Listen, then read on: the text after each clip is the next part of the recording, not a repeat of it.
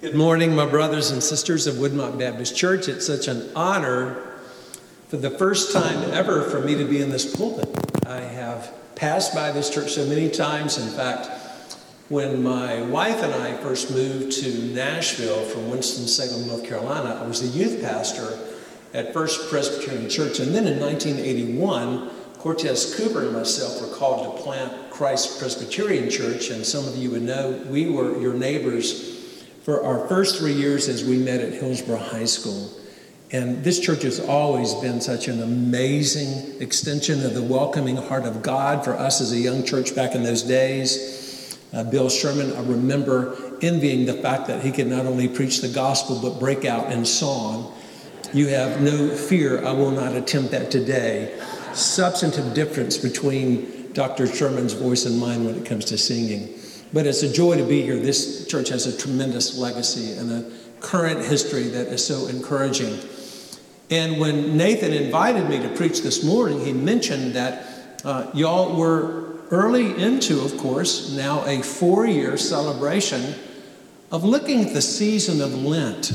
I understand this past Wednesday you had your 4th Ash Wednesday, and some of you, like me, did not grow up in a tradition where Lent or Advent necessarily were celebrated. In fact, I was very confused about what that meant. And we're going to consider this morning through the preaching of God's Word and marinating in the gospel, really what Lent is all about and how we might even trust our Lord moving forward through these next 6 Sundays beginning today and 40 weekdays as we prepare for Easter. How can we think about Lent differently? What might this season mean for us as an opportunity to come alive to the love of Jesus and the work of Jesus in fresh and very encouraging, healing, and transforming ways? Unto that end, I'm going to invite those of you that can stand to stand with me now as I read the text of the scripture I'm going to be primarily preaching from today. This comes from Mark's Gospel, the 2nd chapter, very early in the way that Mark chronicled the arrival and ministry of Jesus. These words help us think about Lent and the whole work of Jesus. Mark chapter 2, verses 19 and 20. I'll read these words, have a brief prayer for us, and then we'll move into this study of God's Word. Jesus said to them, "Can the wedding guests fast while the bridegroom is with them? As long as they have the bridegroom with them, they cannot fast. But days will come when the bridegroom is taken away from them, and then they will fast in that day." Oh, Heavenly Father, God the Holy Spirit, Lord Jesus Christ, thank you for the profound reality of these words of the great and ultimate spouse, Jesus, our bridegroom. How we pray, Lord Jesus, that as you are the gospel, you would reveal yourself to us, even as you did those young disciples. Show us that there's really nothing more than the gospel. There's just more of the gospel. We pray that you would stir our hearts during this season of Lent to know who we are in union with you, to set aside these several days and weeks in front of us, to slow down, to abide in the love of God, to behold the love of God that's lavished on us through your coming and your second coming, your work for us upon the cross, your resurrection from the dead. Be pleased to help us now, we pray, in your name and for your glory, Lord Jesus. Amen. They be seated. Well, just very briefly, when I first heard the word Lent growing up as a child in North Carolina, it was really a dark word. It just seemed to me that whenever believers I was around, and I was not a believer until I was a senior in high school, but like many of you, I just went to church because I'm a Southerner. But whenever Lent came around, it seemed like a lot of people that associated with Christianity and church seemed to be so gloomy, seemed to move their dress from bright colors of spring into darker colors. Now, granted, as we will see today, there are elements of the season of Lent that invite us to ponder the depth of our need and to own the fact that we still do not love as freely and fully as God in Christ is calling us to love.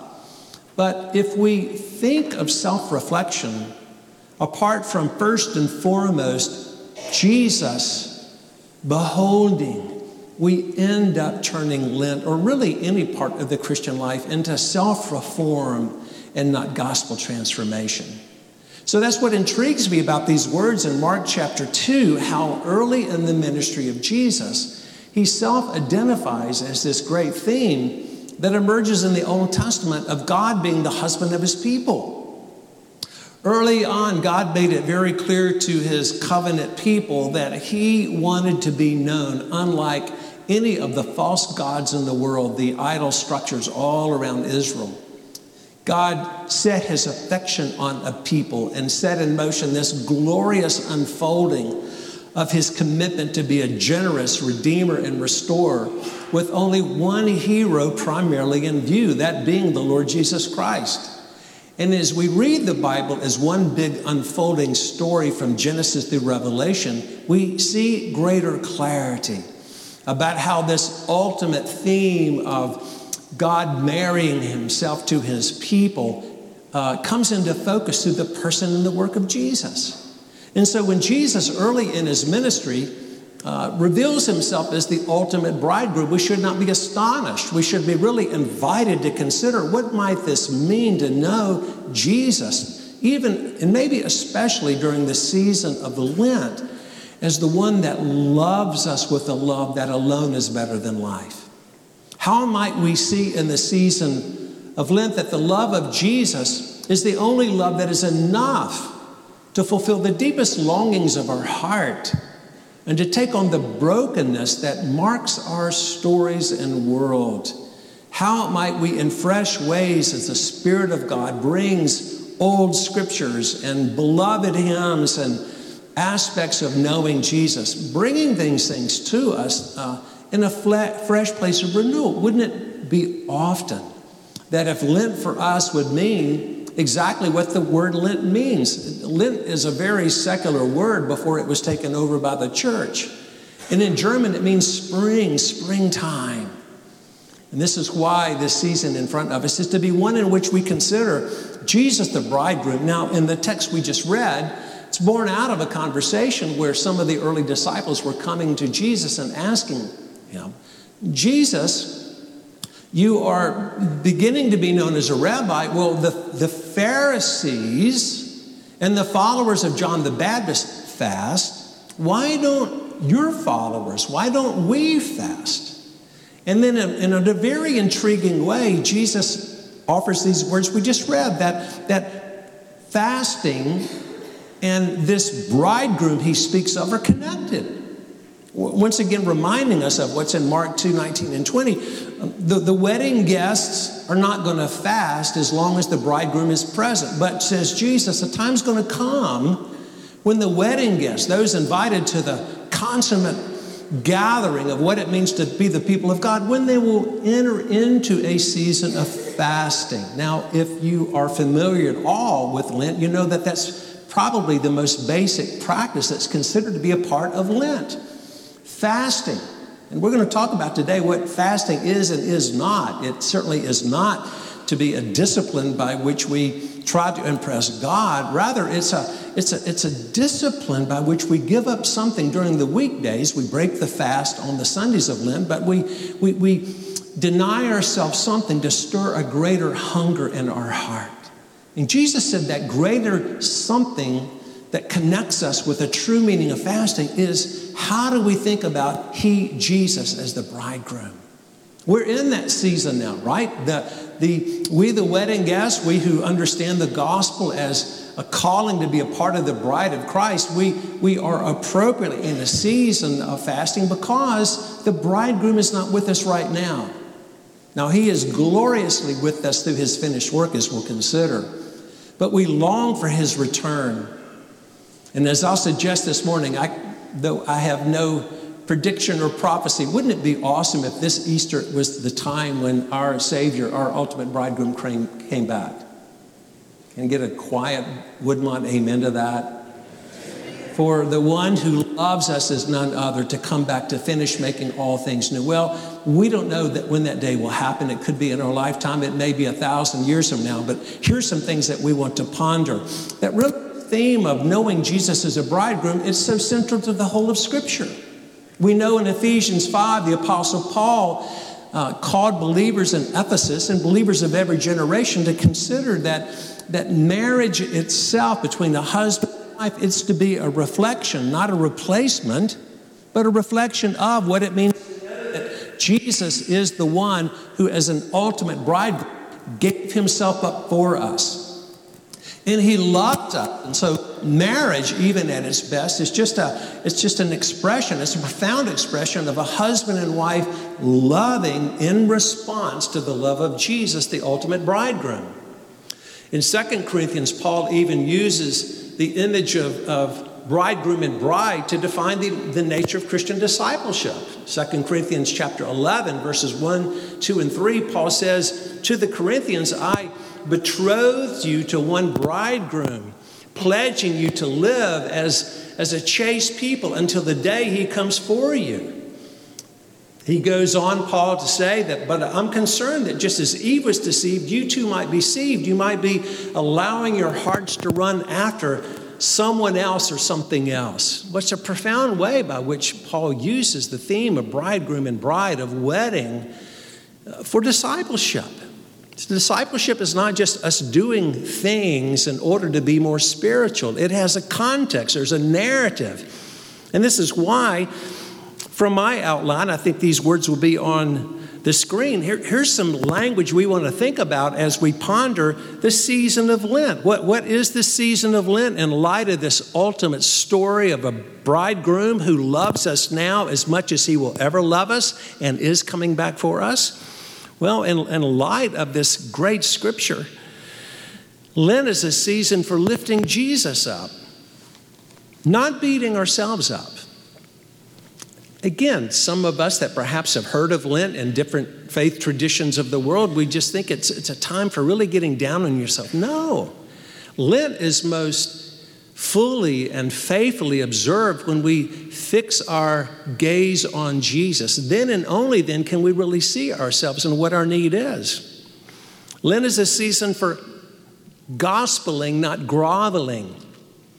It's so wonderful to know that the gospel, rightfully understood, frees us from all posing and pretending. In fact, this community here at Woodmont Baptist Church, this should be truly one of the safest places you experience in your entire week, because you gather in the name of Jesus, the one who knows you, made you, loves you.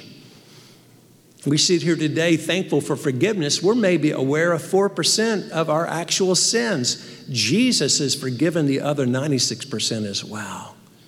Indeed, we want this to be a season of self-denial, not self-loathing. We will never shock or surprise our God during the season of Lent when we make some time to reflect upon our hearts and our longings and sometimes the foolish ways we medicate our pain, the ways we ignore Jesus, or the way that we fuel our basic allergy to grace. Our God is welcoming us because he intends our freedom. Lent is a season for fresh conviction, not old condemnation.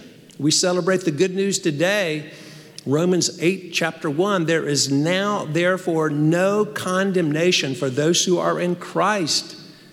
Means that once again, as we ponder Jesus as the ultimate bridegroom, we see that he died for us. He took our judgment. And it's why today we can say with confidence and joy during this season of Lent that our judgment day has moved from the future into the present. That this cross that we've been singing about all morning is God's bold declaration.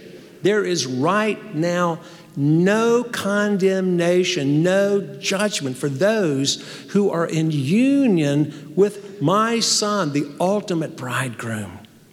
Good news that should thrill our hearts. Yeah, there's such a big difference between being convicted and being condemned. For those alive to the love of God, of our ultimate bridegroom, his sacrifice for us, his resurrection for us, we are convictable.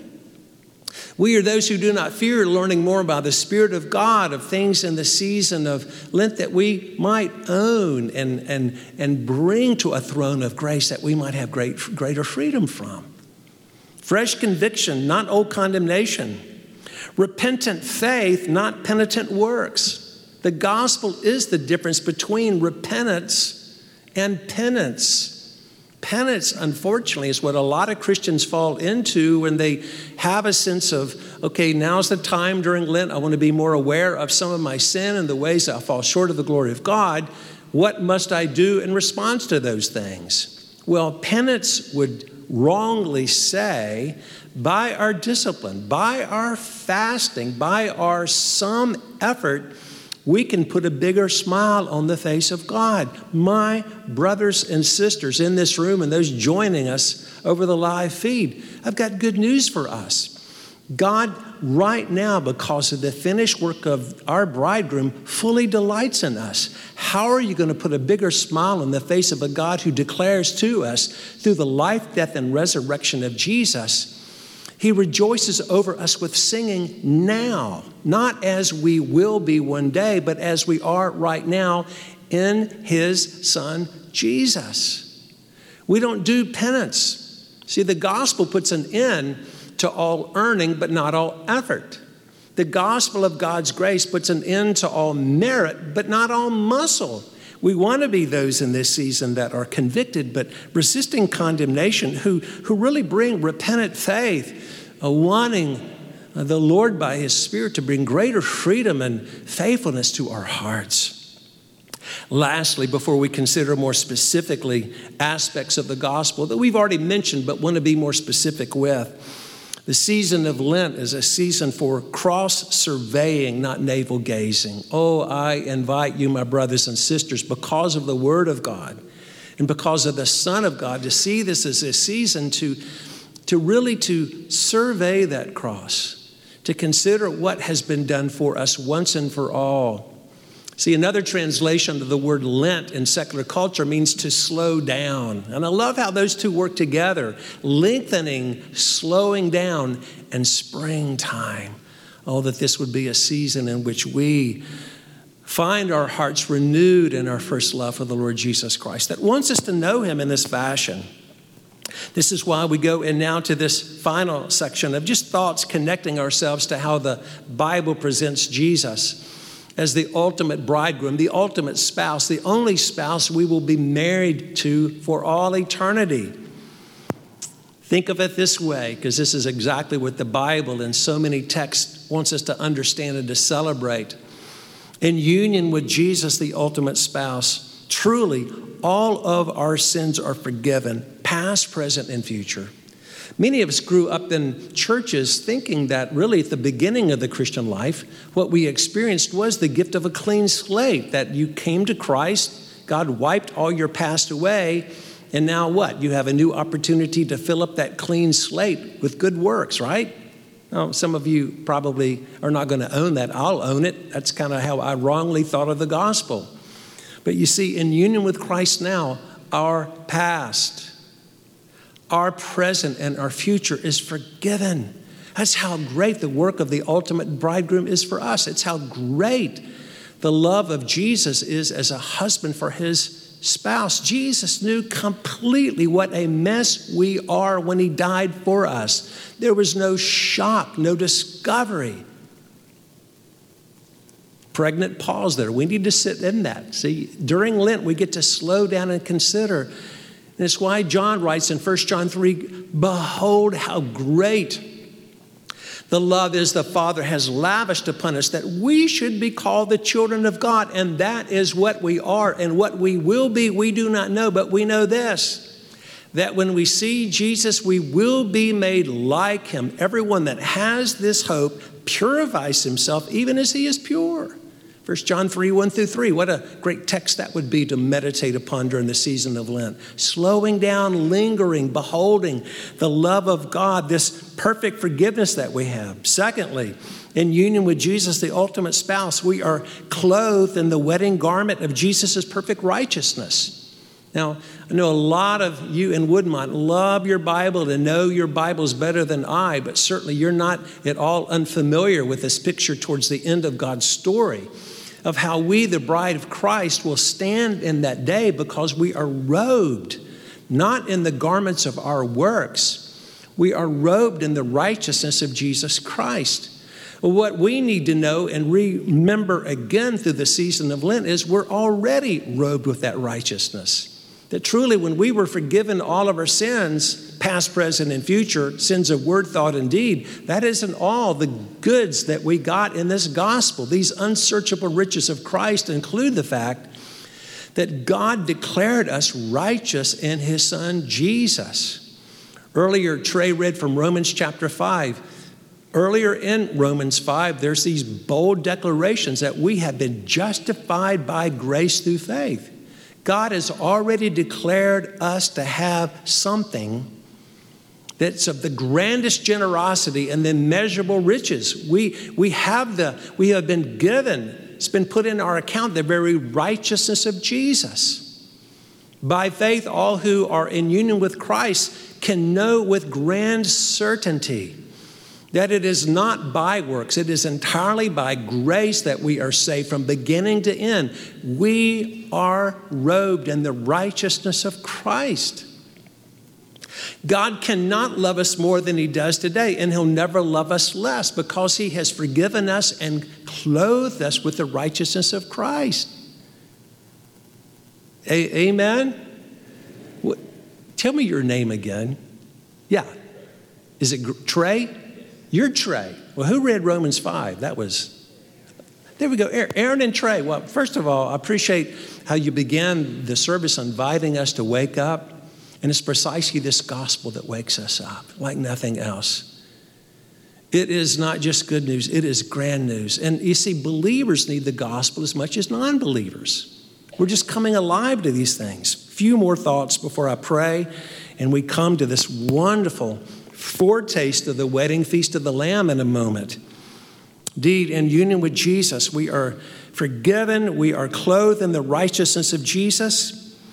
We are also thoroughly known and deeply loved. That's what you and I want. That's what our neighbors want. It's what every student at Hillsborough High School wants, whether they know it or not. We are hardwired to have a relationship in which we are thoroughly known and completely loved. Because you know what that means? It means acceptance. It taps into the longings of your heart and my heart that our first parents had in the Garden of Eden. Oh, that glorious declaration before sin and death broke anything of in Genesis 2:25, when life in Eden and life by our first mom and dad, the first couple, here's how it was summarized. The man and his wife were naked and felt no shame. Moses is describing life before the face of God. The most profound longing that we have is to be completely known by our God. We don't have to hide. We don't have to grab fig leaves. We don't have to pretend. We don't have to make promises, but to be known and completely loved. We find that only one place, and it is in union with Jesus. Oh, that we would come more fully alive to that. Our past is being redeemed. Our present is under his control. Our future is filled with wholeness, joy, and perfection, all because of our being in union with the Lord Jesus Christ. Now, what might it look like for you and for me in this season to come alive to that? It's exactly what our God wants for us. I love in Jeremiah chapter 2, earlier in the story of God's grace, God shows how he wants us to stay alive to this kind of bridal affection.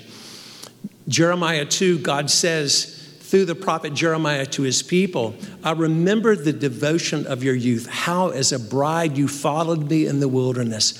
What fault did your fathers find in me that they strayed so far from me? Isn't that a glorious indictment? If there's such a thing, that may sound like an oxymoron, glorious indictment. Usually when we think of indictment, we think of being judged. Actually, here's an invitation, more invitation than indictment. God's saying, I remember when you loved me more than you loved anything else, and you followed me. Why? Because we were responding to his love. Same thing we find towards the end of the Bible in Revelation chapter 2, when this incredible church in Ephesus that served so faithfully, that fought against heresy, that were generous in the face of persecution, the resurrected Jesus says in Revelation 2, I commend your works, I commend your faithfulness, but this I have against you. You have forsaken the love you had at first. Love for whom? First and foremost for Jesus. Some of us in this room can remember back that far. I turned 70 about 3 weeks ago. It's the first number that really got my attention. But I do remember as a high school student and when I was 18 years old, that sense of cleansing, that sense of acceptance.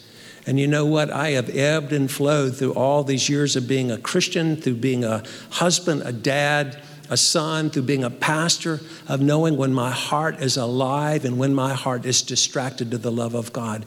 I want to pray for you and for my own heart that this would be a season of Lent in which the joy of our God's free salvation for us would be restored.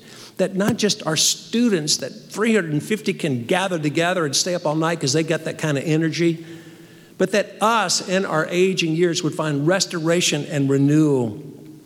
That we would see our past redeemed, the wounds, the ways that we need repair and repentance. That we would see our present right now under the control of our bridegroom, who is the ruler of the kings of the earth. And that we would be most certain, as is reflected in this last scripture I will read before I pray. I love Revelation 19:7 because it connects this theme of Lent with being married to Jesus, with the future and the Lord's Supper we're about to celebrate. Listen to this glorious invitation, Revelation 19, verse 7. Let us rejoice and be glad and give him glory, for the wedding of the Lamb has come, and his bride has made herself ready. Oh, the joy of Revelation 19, when the wedding feast of the Lamb, the consummation of the legal marriage we already enjoy with Jesus, the perfect intimacy that is ours now coming to fullness, the only love that's better than life exploding in our hearts in fullness, freeing us from all unbelief and doubt. We are made for that day, and the Lord's Supper is meant to connect us to that. I pray this very morning that the elements of the Lord's Supper would begin to smell like wedding cake to us. Why not? Remember what Jesus said to his own disciples, the next time I will partake of this meal with you will be when I return. Have I got 3 minutes to tell you one final story? We good? I'm not even looking at the clock. Okay, old clockmeisters. Oh yeah, we got it. We got 3 quick minutes. I mentioned when I first came to Nashville, in 1979, the first wedding I did at First Pres Sanctuary, and that's like a giant wedding cake itself. You know, I'm a youth pastor, and so you're scared to death you're going to blow it, right? You know what that feels like. And so it's a Saturday night wedding at First Pres Nashville, which means what? Everybody is in formal attire. Everybody, not just the wedding party. So we're there, and we had a good rehearsal. We come in that glorious sanctuary, and I'm standing on the second step. The groomsmen have come in, grooms beside me. Bridesmaids are coming in, mothers are seated. I'm thinking, okay, everything's good, everything is good. And then all of a sudden, they open the 2 back doors at First Pres Sanctuary. And of course, you know the scene. The bride steps across with her father. And I'm thinking there, I'm trying to remember what I'm going to say as soon as they get up here. Well, standing beside me, that bridegroom starts running up the aisle towards his bride. I think immediately, I just lost my job. Okay, youth pastor just blew it, didn't prepare this young man. Hiked up my robe, went and grabbed him, pulled him back. And I'm thinking, dare I make eye contact with the mothers? I did, and you know what I saw? Tears. Look how my son loves his bride. Look at how my daughter is being well loved. And in that second, I thought, Lord, this is a concrete gift of the fact that Jesus is more looking forward to his second coming than we are. My brothers and sisters, Jesus knows you and loves you. He's coming back for you.